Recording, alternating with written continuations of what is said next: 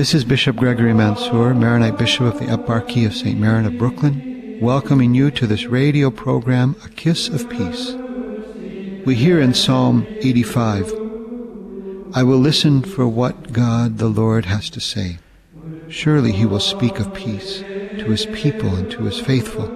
May they not turn to foolishness. Near indeed is his salvation for all those who fear him. Glory will dwell in our land. Love and truth will meet. Justice and peace will kiss. Truth will spring from the earth. Justice will look down from heaven. We all need the peace that the psalmist speaks of. I invite you to open your heart to the Lord's peace as you listen to this program, A Kiss of Peace, featuring daily reflections given by bishops on the love and truth, justice and peace that comes to us in Jesus Christ our Lord.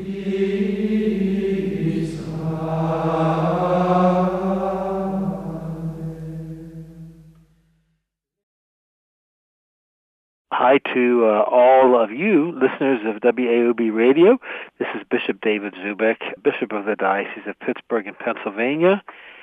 And I always look forward to these precious moments when you and I can reflect on some of those really important realities of our life that bring us closer to God. One of my favorite spots any day, every day, is the chapel at St. Paul's Seminary here in Pittsburgh. When I moved back into the seminary upon my return from Green Bay more than 12 years ago, I was delighted to pitch a tent in the chapel. Since that day, my comfort zone, my prayer corner, has been the last pew on Mary's side of the chapel. I look forward to going there for morning holy hour with the exposition of the Blessed Sacrament and for night prayer with the daily examen. Night prayer is part of the Liturgy of the Hours, formerly called the Breviary, a daily cycle of prayers which all the ordained have the happy obligation to offer for the needs of the entire world. When I was first learning to pray the Liturgy of the Hours, just after I entered the seminary in 1967, a wise teacher there gave this advice: let nary a day go by without telling God thanks. Night prayer begins with what is known as the examen. During the examen, those praying night prayer have the chance to examine their day in order to do two things: to reflect on the blessings of that day and to give God thanks, and second, to reflect on the failings of the day and ask God's forgiveness. It is upon the first of these daily practices, namely to give thanks, that I invite you to make your own reflection. Throughout last month, the month of November, the website of our diocese, the Diocese of Pittsburgh, ran a 30 Days of Gratitude campaign, urging people to reflect on and write about anything for which they were thankful. As the campaign pointed out, to give thanks is not only a good spiritual advice, an attitude of gratitude is also good for our mental and physical health and for our relationships with family and friends. When we count our blessings, we are blessed by doing so. We just celebrated our national holiday of Thanksgiving with the traditional trimmings of turkey and stuffing, cranberry sauce and yams, pumpkin pie with whipped cream. But the stuff of that day begged our remembrance of the origins of that holiday and its oft-forgotten significance for today. In the midst of harsh weather and seemingly unbearable odds, those early pilgrims recognized that they had many more blessings than they had problems.